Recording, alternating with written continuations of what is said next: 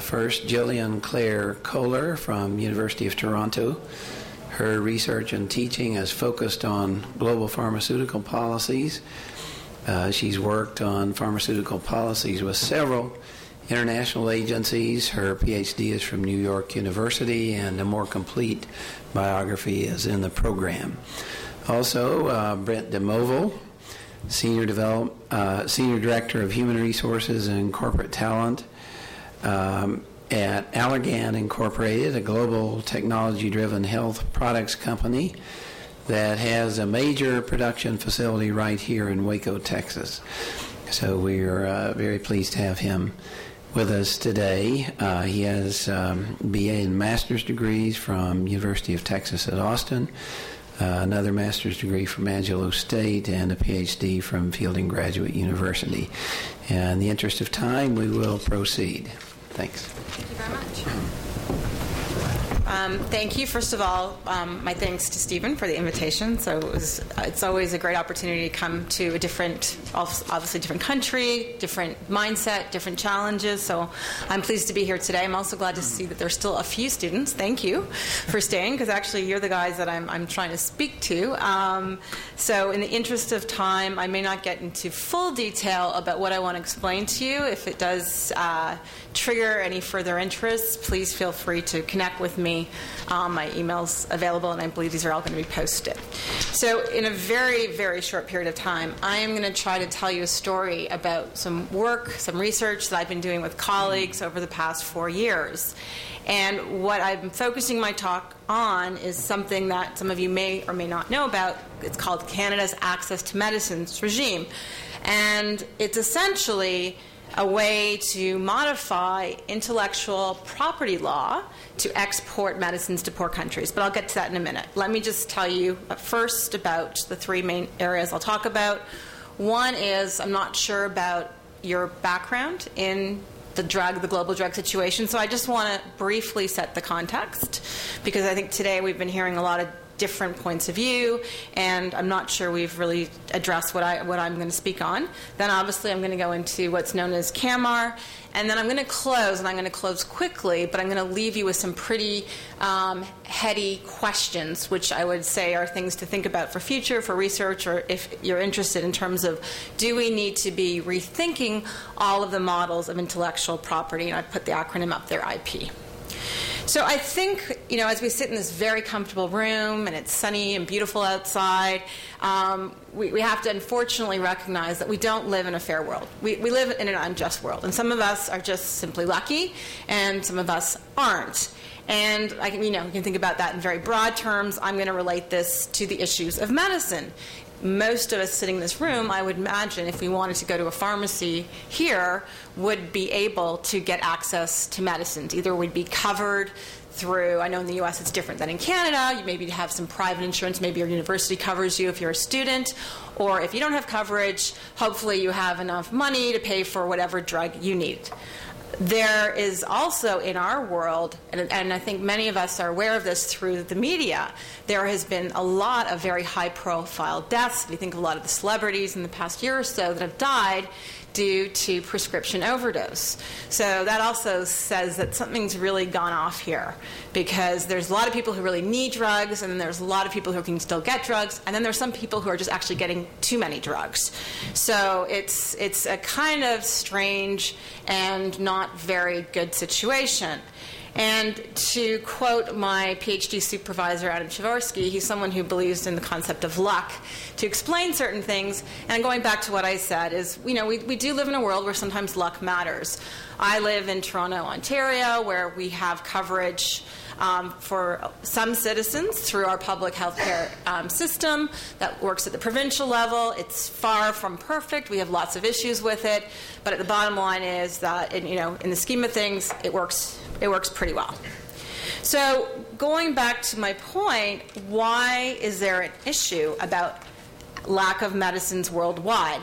And I have lots of other graphs which I decided not to show you today, where it demonstrates that, in terms of the actual value of medicines consumed, what you see in Africa is something like 1% of the global value of sales, whereas in North America we see almost 50% underneath that. So there's real skewed distribution. Obviously money matters, so the whole point of economics: can governments afford to pay for medicines, and can people afford to pay for medicines? Also, there's the whole issue about, we've been talking here about business, profit, all that. But what happens when you're pricing products that people need but can't afford?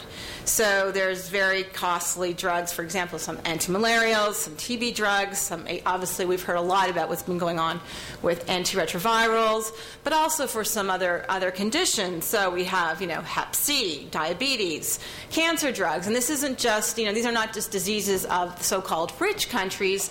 These type of disease conditions are, it's called the double burden of disease, where developing countries are acquiring some of the diseases of the richer countries. And obviously what you need for all of this is you need to have governments doing their job. So sometimes there's failed states, there's war, and obviously when there's situations like that, or we've mentioned Haiti earlier on this morning, when there's a breakdown in government, that's going to have an impact on every area of life, particularly getting access to medicines.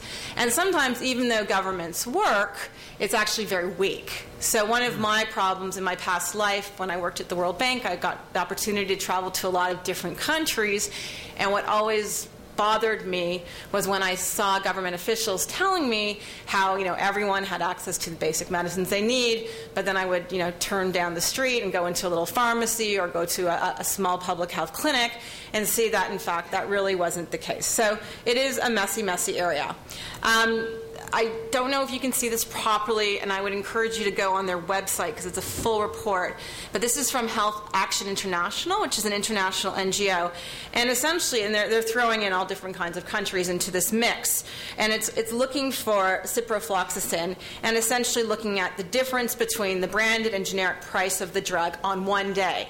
And what you can see is there's just humongous diversity depending on where you live. And again, this isn't just relevant for poor countries. This actually comes into play in rich countries as well. So you can see the United States on top. You can see Canada somewhere towards the bottom. And then they have other countries that we traditionally think of as poorer countries. So then the Guatemalas, the Indonesias, the Pakistans, etc. But the point is, drug pricing, no matter where you live, oftentimes can be very confusing, unclear, and worrisome when it means that some people who need to get access to medicines aren't getting them. So that's a very, very brief introduction. I usually spend a semester speaking about it, but I'm just giving you this is 101, Pharmacy 101 in about 5 seconds. I'm going to move now to what I need to speak about, which is the whole issue of how global intellectual property standards, in this case pharmaceutical patents, and patents, for those of you who don't know, patents create market monopolies. They allow the inventor a limited period of time, in this light 20 years from date of file to expiration of patent, to control basically the market. What it means is you can't have competition from generics. And again, I'm sorry for throwing a lot of complex terms at you quickly, but I just want to go through some of these points. So what happened is, in 1995, the world came under a new trade regime, the World Trade Organization, a lot of new rules and regulations. Part of this was new laws for pharmaceutical patents, which is subsumed under the trade-related aspects of intellectual property rights. And this created a little bit of turmoil amongst some developing countries and some health activists, because in their minds, they thought, and this has been borne out, maybe not to the extent that some thought, maybe worse, it's hard to say, that if you have deeper patents globally, then you're going to have less access to medicines, which is, as I've pointed out earlier, already a problem in many, many countries. So what happened was, in November of 2001, this is not a binding statement, but there was something called the Doha Declaration on TRIPS and Public Health, and a variety of ministers got together and they said a lot of things, but the most important part is that we believe that if countries need to interpret this, if they are applying this TRIPS agreement, which they would be if they're a member, it needs to ensure that it doesn't create create a risk to public health and medicines. The problem is that within the TRIPS agreement, even though there were some limitations, there were some flexibilities, some flexibilities for countries to wiggle out of some of the patent requirements, it didn't always work for most countries. And let me try and explain to you what I mean by that.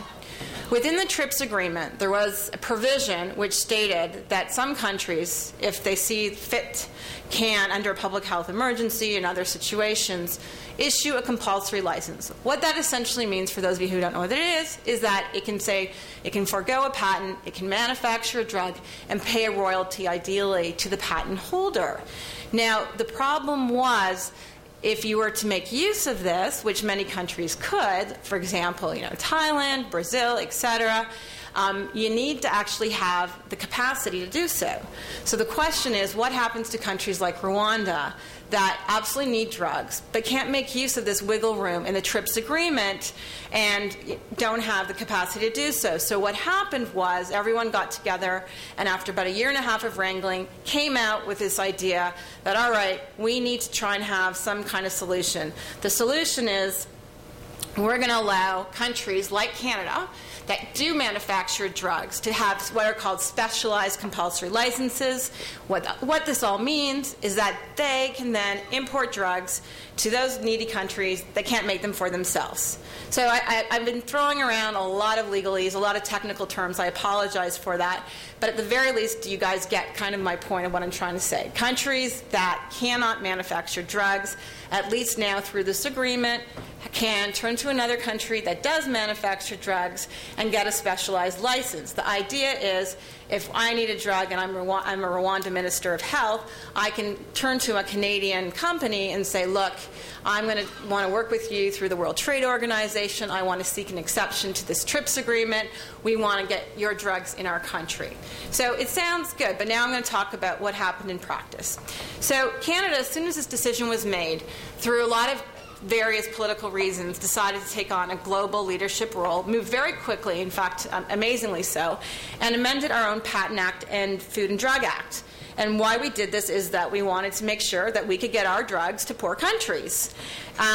Basically, this act, it's now known as the Canada's Access to Medicine regime. It was associated with a former Prime Minister, Jean Chrétien, who left office shortly after this was passed through. And it was granted royal assent. In other words, it was actually put into place in May of 2005. So not that long ago.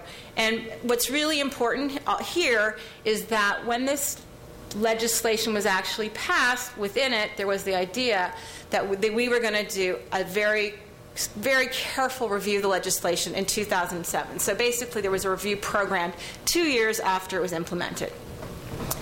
But here's the deal. The devil is always in the details. So now I'm going to bore you with a bit of the details. Canada's now passed new law to help poor countries that need drugs get drugs. It's doing it through this new regime globally.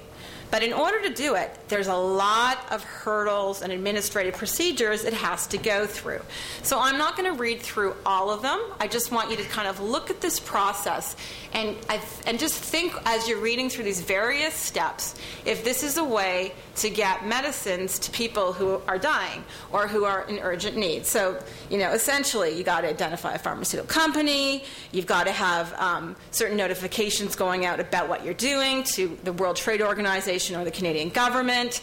Generic companies have to do a lot of negotiations with patent holding companies, and only then can they get a compulsory license. Now, and the worst part of all of this is that even in the best case scenario, let's say you actually succeed, a generic company gets the blessing to go ahead, gets the compulsory license, yada yada. If you want to export another drug to a different company, or even the same drug to a different country, I should say, you have to go through this whole process again. And remember, we're talking here not just about statistics, not just about, imaginary people. We're talking about real lives, people who are dying, and people who need access to medicines. So, here are some more examples of limitations. I'm just going to skip through it in the interest of time, but this will be online, so you can read through it. And also, if you're interested, I have done some writings about this. As I mentioned, I've been working with a team of people to look at the implications of this legislation from a variety of perspectives. And what I just want to show you quickly are some of our findings that we got. We interviewed about 30 people over the course of 40 years. We tried to get a variety of different stakeholders. So we tried to get NGOs, we tried to get Canadian government people, industry people, and developing country representatives. And essentially, here's some of their points. Again, these are perceptions. This isn't hardcore evidence, but these are perceptions, which, in my view, still count.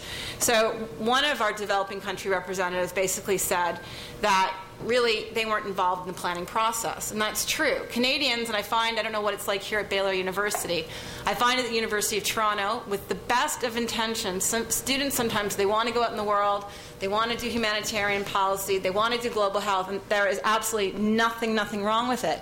But at the end of the day, you always have to think about it. Who am I trying to help? Am I going off to kind of get a rush by going off to India?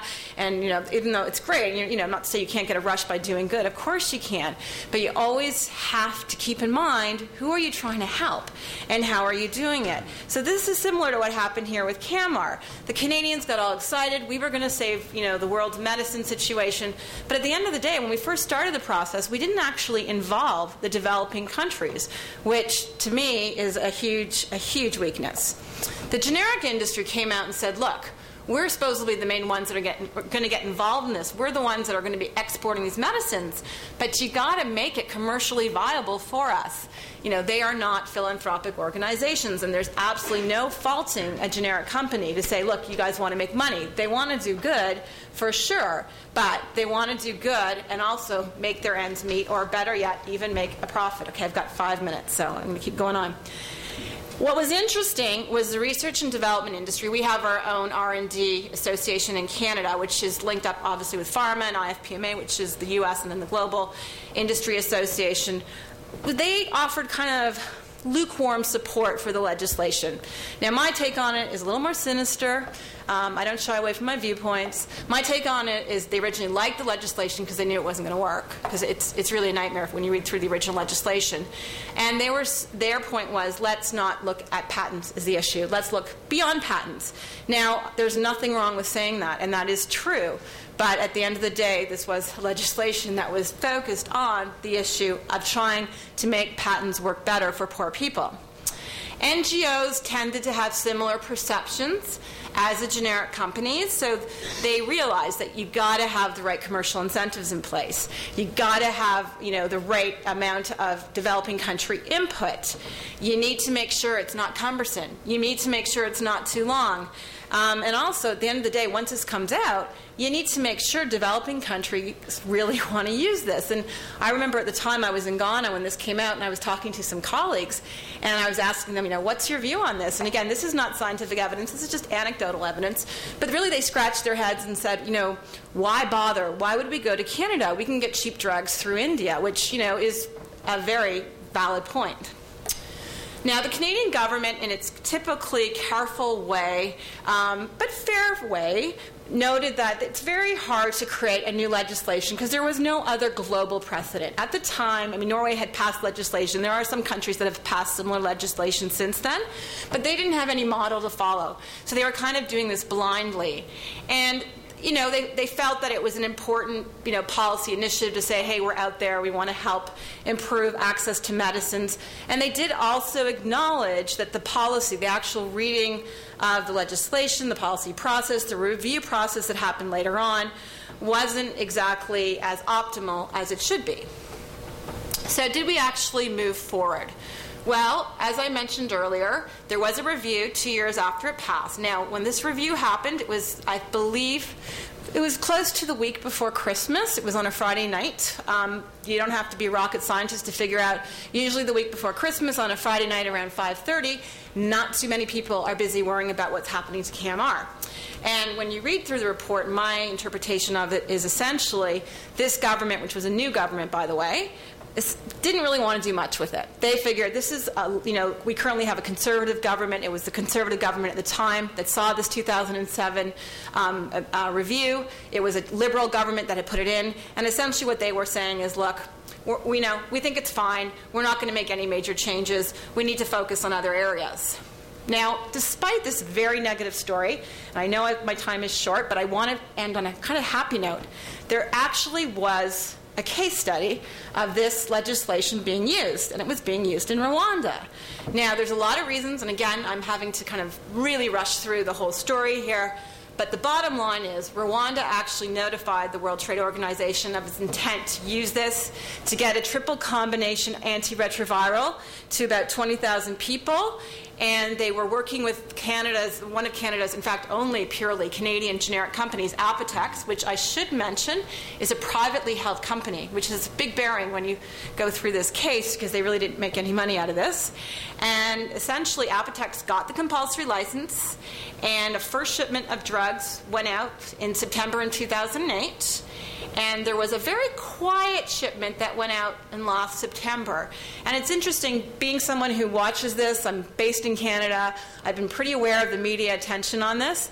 And there was such high level of media scrutiny at the beginning. It kind of peaked again just before the AIDS, we had the International AIDS Conference in Toronto, and then it just died. And what's interesting is this second shipment was, quite frankly, I don't even know if it was reported in more than a few newspapers. Very, very quiet. And I think I normally don't like to have PowerPoints with large, lengthy text in them, but I actually think this one's important because this is from Apotex. And essentially, it confirms a little bit about what I was saying earlier on in terms of the process. So what it says is that, they've sent off their second shipment. So the total quantity of medicines was enough to treat approximately 21,000 people with HIV for 1 year. And then it says, importantly here, under CAMAR, the process would have to be completely restarted if Rwanda needs to reorder more of the same medicine, or if any other developing country wanted to place an order. So far, no other developing country has indicated it wishes to jump through the hoops imposed by CAMAR. So I feel that's a very, very illuminating press release, hence why I included all of it on my page here. What is interesting, and in fact on my way over here, yesterday in the airport, I was being interviewed by a journalist who was asking me a question about there's some new initiatives passing through Parliament in Canada right now to streamline the legislation.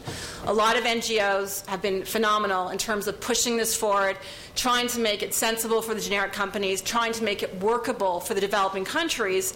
And amazingly enough, there is currently one going through Parliament. So that's hopeful. So we'll have to see what happens.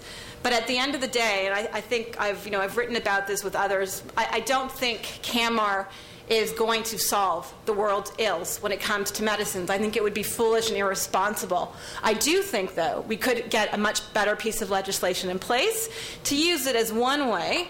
And then I'll do the really provocative and probably obnoxious statement of saying, does it really matter even if we have IP? Because right now, we're going through a whole transformation when it comes to intellectual property law. So if we think about the fact about Unitaid coming forward, there's the whole patent pooling mechanism coming forward. There's the whole issue about countries wanting their own technology to make their own drugs. And, forget patents. We just want to make our drugs. Most of the drugs we need are off patent. So, let's put those aside.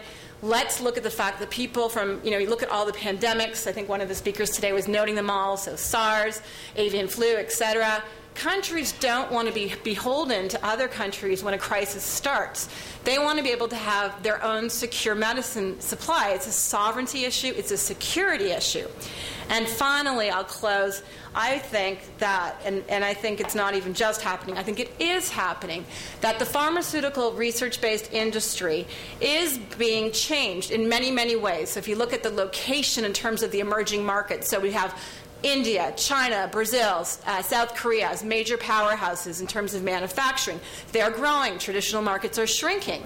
We also have to think of the fact that other models like the open access models in music are beginning to be commonplace and get a lot of traction. So I don't think it's crazy to expect that one day we're going to start seeing kind of downloadable pill. Here's how you make it. Here's what you do.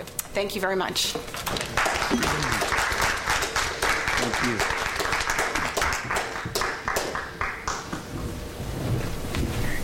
I hope I kept my time. Sorry.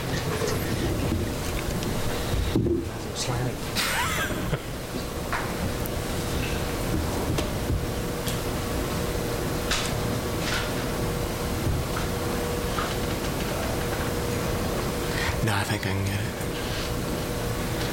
Let's see.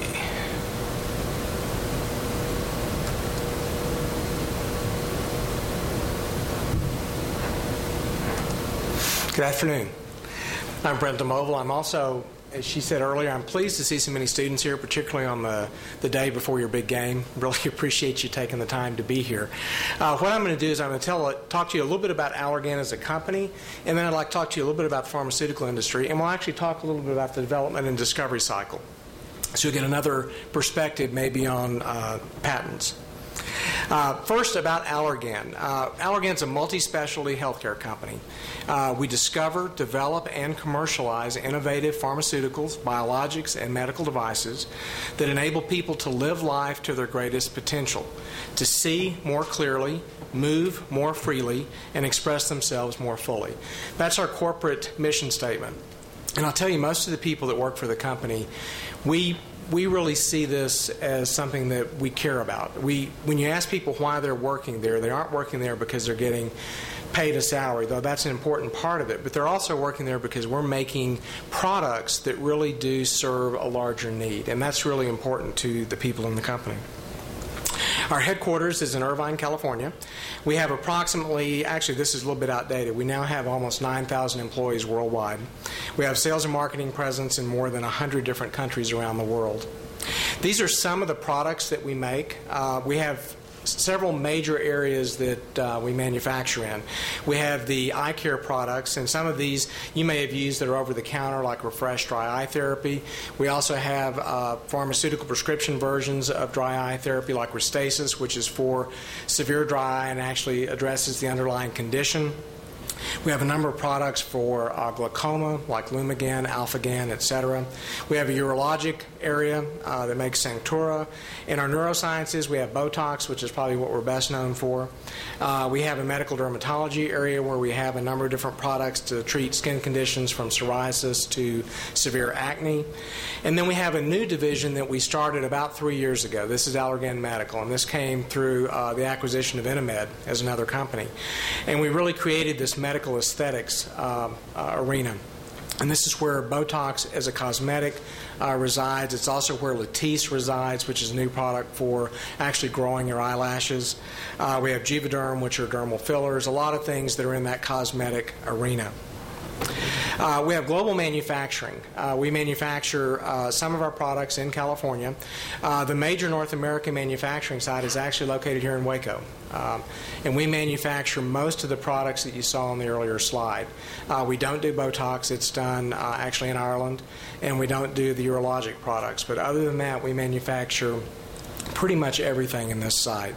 We also have a site in Costa Rica. They do more of the medical device work, the breast implants, that type of thing. We have a site in Brazil that does a lot of things more regionally for the Latin American area, though they do also do some drugs that are more for global use as well. We have a site in Ireland. They do a lot of the same things that we do. In fact, we back each other up for global supply on those products. And then they're also the site that does the Botox. And then we have a facility in France that does the Juvederm. Just out of the Waco facility alone, we have over 360 different SKUs. And if you're wondering, well, wait a second, I didn't see 360 products on that other slide. It's because as you start talking about SKUs, some of these may be the same product but in 3 or 4 different sizes or for different countries. So those are all considered as different products. But we have over 360 that we ship to over 63 countries around the world, which creates some interesting challenges for us that I'll talk about a little bit later. These are some of the key products that we do produce here in the Waco facility. We produce Lumigan and Combigan and Alphagan, which are all glaucoma drugs. Restasis for dry eye. Optive is for dry eye, but it's not a prescription drug. We have Refresh Tears, Tazarac, and Latisse. So that gives you some sense of Waco. What I want to do now is I actually want to shift a little bit away from Allergan and talk more broadly about the pharmaceutical industry as a whole. I've worked for Johnson & Johnson prior to coming to Allergan, and I've worked with colleagues in a number of different pharmaceutical industries. And there is one common factor that I see for all of us, is we view this as not just a livelihood, but also as a calling. It's something where we aren't in this business to entertain people. We aren't in this business to do things like that. We're in this business ultimately to make products that impact people's lives. We are not nonprofits, so we do care about making money as we do it. But the first and foremost thing in all of the companies I've been involved with is the patient. That's the number one thing in our mind. Looking at the industry as a whole, this is data from 2006. The pharmaceutical industry in the U.S. employed 686,442 people. And for every person that it employed directly, there was another 3.7 people that had jobs supporting the industry. So in total, there were over 3.2 million people hired by the industry as a whole. Shifting now for just a second, how many of you are familiar with American Idol? Okay. I want you to think a minute about that process as you watch American Idol. If you think about the beginning of the season, you've got stadiums full of people. You know, they're all wanting to be the next American Idol. And then those people are going through a review process. They get winnowed down to a smaller group that makes it to Hollywood Week. And then they have more competition that they go through. And then that gets winnowed down to the final 24, which starts in the show. And now they start getting voted off. And then ultimately you end up with your one American Idol. I want you to keep that in mind as we talk about the drug discovery process, because it's actually a fairly similar approach. When you look at drug discovery, we'll usually start with anywhere from 5,000 to 10,000 compounds that are in the early discovery phase. We'll spend 2 to 4 years working with these to figure out what is and is not viable. At the discovery phase is when our patent life starts. Then we'll take those things and they'll go into preclinical. Preclinical is kind of like now moving into Hollywood Week. And so we're taking these 250 compounds and we're doing some preliminary work to make sure that they can in fact be approved for testing in human beings. That takes another 1 to 2 years. Once we go through that, we go into clinical trials. And clinical trials usually have 3 phases to them. And we're down now to about 5 compounds that actually may make it to clinical trials. These take anywhere from 3 to 8 years. And in this, we're looking at things like dosaging requirements, what are their side effects, all those kinds of things before we actually take the product to the FDA for review. So now we're down to this one compound, your American Idol winner, that we take to the FDA. It takes them anywhere from 6 months to 2 years to come back with their review on whether it will or will not be approved for market. And then assuming that all of that has gone well, we now go and actually commercially manufacture the product. The only problem we've got is just like American Idol, we don't know if this product is going to be Carrie Underwood or if it's going to be Taylor Hicks. You just don't know how it's going to perform and what the return is going to be. So if we look at the pharmaceutical life cycle, and this is assuming a Carrie Underwood, not a Taylor Hicks, we've got an initial period where all we're doing is spending money. This is the discovery and development period. And as I was showing this to my wife last night, she reminded me this is not proportionate, and I should have redrawn it, but I didn't. But anyway, we go through a discovery and development period, and our patent starts then. Once we get all of the approvals, we get to where the FDA has got it for launch, we'll actually launch the product. Now we start hoping that the market's going to buy it. We hope it is something that they consider viable, that they consider, if it's a competing product, they consider it better than the competitors. A lot of times we actually have more problems if it's a brand new product because no one knows how to position that in the larger picture. But we'll go through a period where hopefully we have sales growth, and then we start hitting maturity. We've either treated most of the people that have the disease condition or other factors have come into play, and the sales start dropping off. That often is somewhat around the time of the patent expiration as well. Ideally, that's when it is. Sometimes the patent expiration is earlier.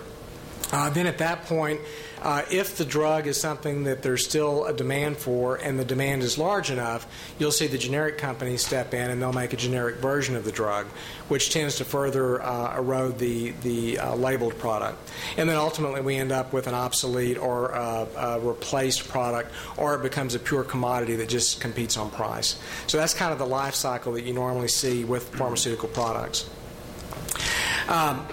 as I mentioned earlier, in the pharmaceutical industry, we've got first and foremost in our mind the patient.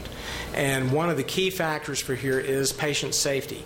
And so that means that everything that we do, we've got to focus on the quality of it to make sure that we don't in any way endanger the patient.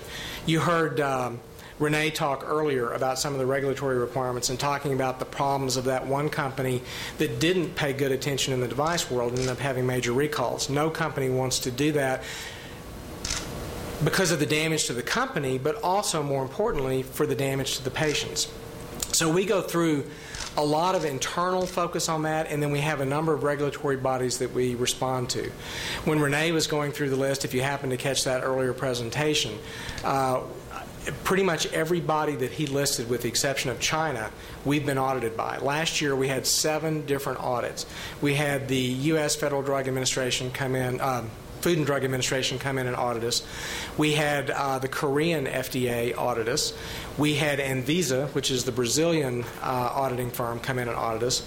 We had MHRA, which is representing most of the European interests. We also had TUV, which represents the device side of the European interests. We had the Saudi Arabia MOH. We had the Canadian Health. We had a number of different audits, and actually that's not a terribly unusual year.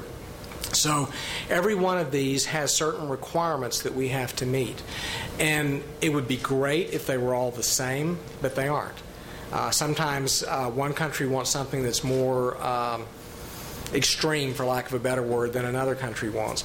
There is work toward harmonization. I think once that is achieved, it will improve our world. But until it's achieved, it's very, very complicated. So what we end up having to do normally is whichever one is the most conservative, that's what we've got to abide by, because when they come and audit us, we've got to meet that criteria. So that means if you are a consumer in the U.S., we might be able to make the product a bit cheaper if we weren't complying with a regulation that maybe is required by Korea. But nonetheless, we have to meet all of those different things, and that has significant impact.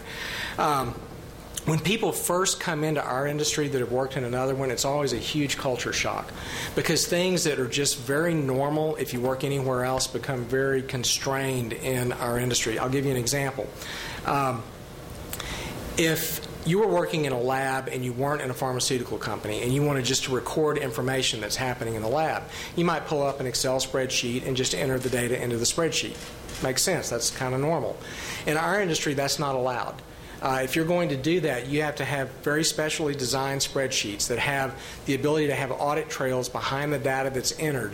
They have to go through a computer system validation process to get reviewed. So in our world, a simple spreadsheet costs $5,000 to $10,000 in order to make sure that it's compliant with the requirements. So it really becomes interesting. So that makes cost control somewhat challenging. We still want to do it because obviously the more we reduce our costs, the more competitive we can be in the marketplace and everything else, but we can't ever do it at the risk of either the patient or compliance. So it becomes an interesting challenge. Some other international challenges beyond just the regulatory requirements are the packaging requirements for different countries. This particular slide shows one of our products, Lumigan, and here you'll see it packaged for Korea, for Israel, for Turkey, a number of different places around the world, and they'll all have slightly different requirements. In fact, to give you an example of one that's changing right now, Turkey has a new requirement that they want us to do. They want us to put a 2D barcode on the packages that includes different kinds of information, from the expiry to the lot number to the serial number, etc. At the moment, this is a requirement just from Turkey. France may be going this way as well.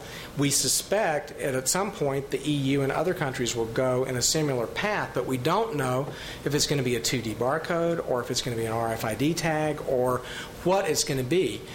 But right now, to sell to Turkey, we have to comply with this. And this results in major manufacturing changes to our production line in order to be able to appropriately do that. So all of these are things that add cost and challenge as we try to work internationally.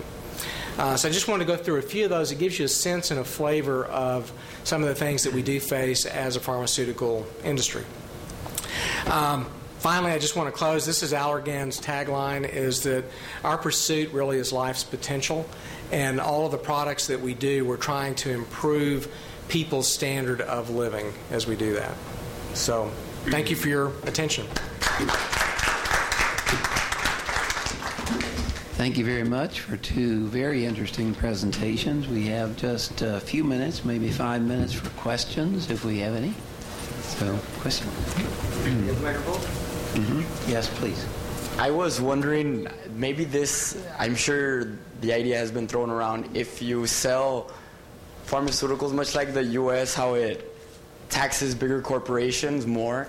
So what if like people who could afford more expensive medicines pay more and people who can't pay less, much like the businesses pay that don't make as much money, they get less a tax break. So if we could incorporate that into the medicine. It's an interesting concept. It's certainly something beyond what industry would look at, but I'm sure you've thought about it, Dr. Jillian. No, I mean, I think what you're talking about is tiered pricing. So when you think about, maybe not in one country, because it's always an issue. I mean, one of the points is when people think about, unfair medicine prices. If you think of a country like Brazil, there, the Gini index, which is like the poverty index, between the richest and the poorest, it's humongous. But there are a lot of very wealthy people, right? So the question is it fair that somebody who can actually afford to pay is paying less prices or what have you? I don't think there's a perfect solution. I think what you might be thinking about in those terms are more the insurance systems, the drug insurance systems that governments put in place. Therefore, if you have a certain income bracket, you're not allowed to get eligibility to, let's say, subsidized medicines. So I think that theory applies, not necessarily in a free market, but maybe more in terms of public drug insurance programs. I've seen this firsthand since for the first 18 years I lived in Mexico, and my family moved to the U.S.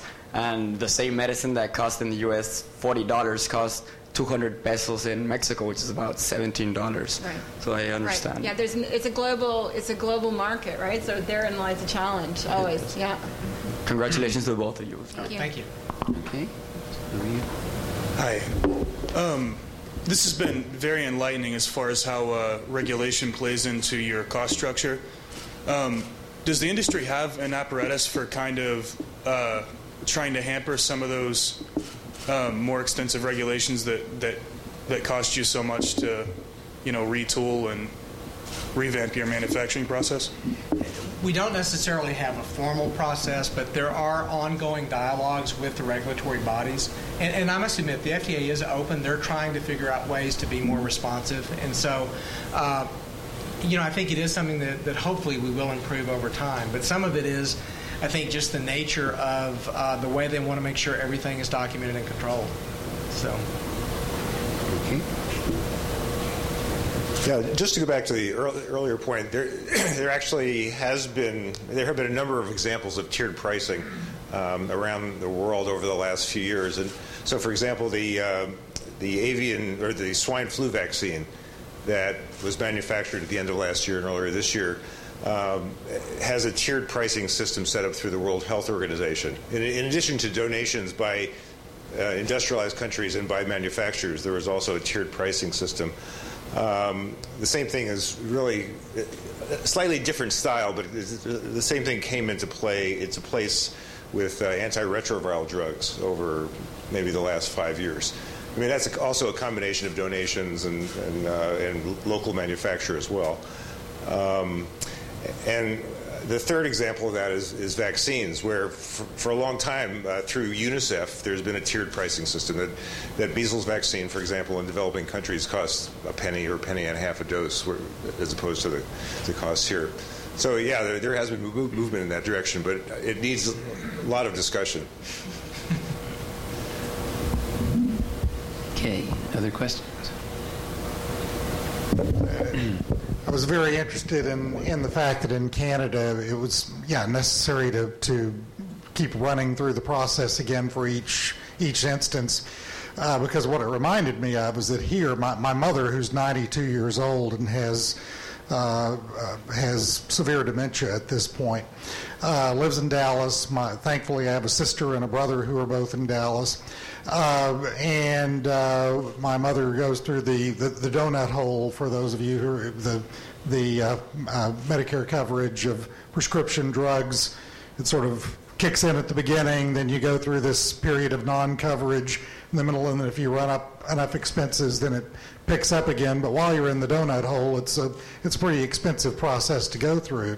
While you're in that process, you can apply to the drug companies for each individual product that you're using.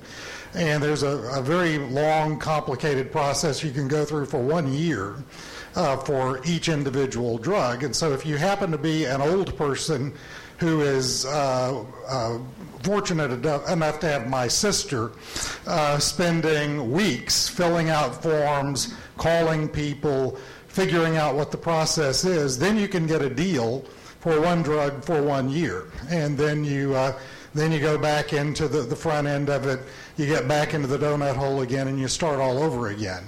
Now, whether this is what we want to be doing with 92-year-old people, most of whom may not have this angelic person who's willing to help them with each instance. So that's it's an interesting parallel that we have these processes in place that on the face of them would seem to be very helpful, but you make the processes so incredibly complicated and costly that it just seems that they're almost designed to keep anyone from taking advantage of them. So I don't know, again, what you do with that, short of a pretty significant reform of the system. But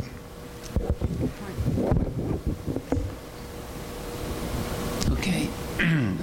Other questions?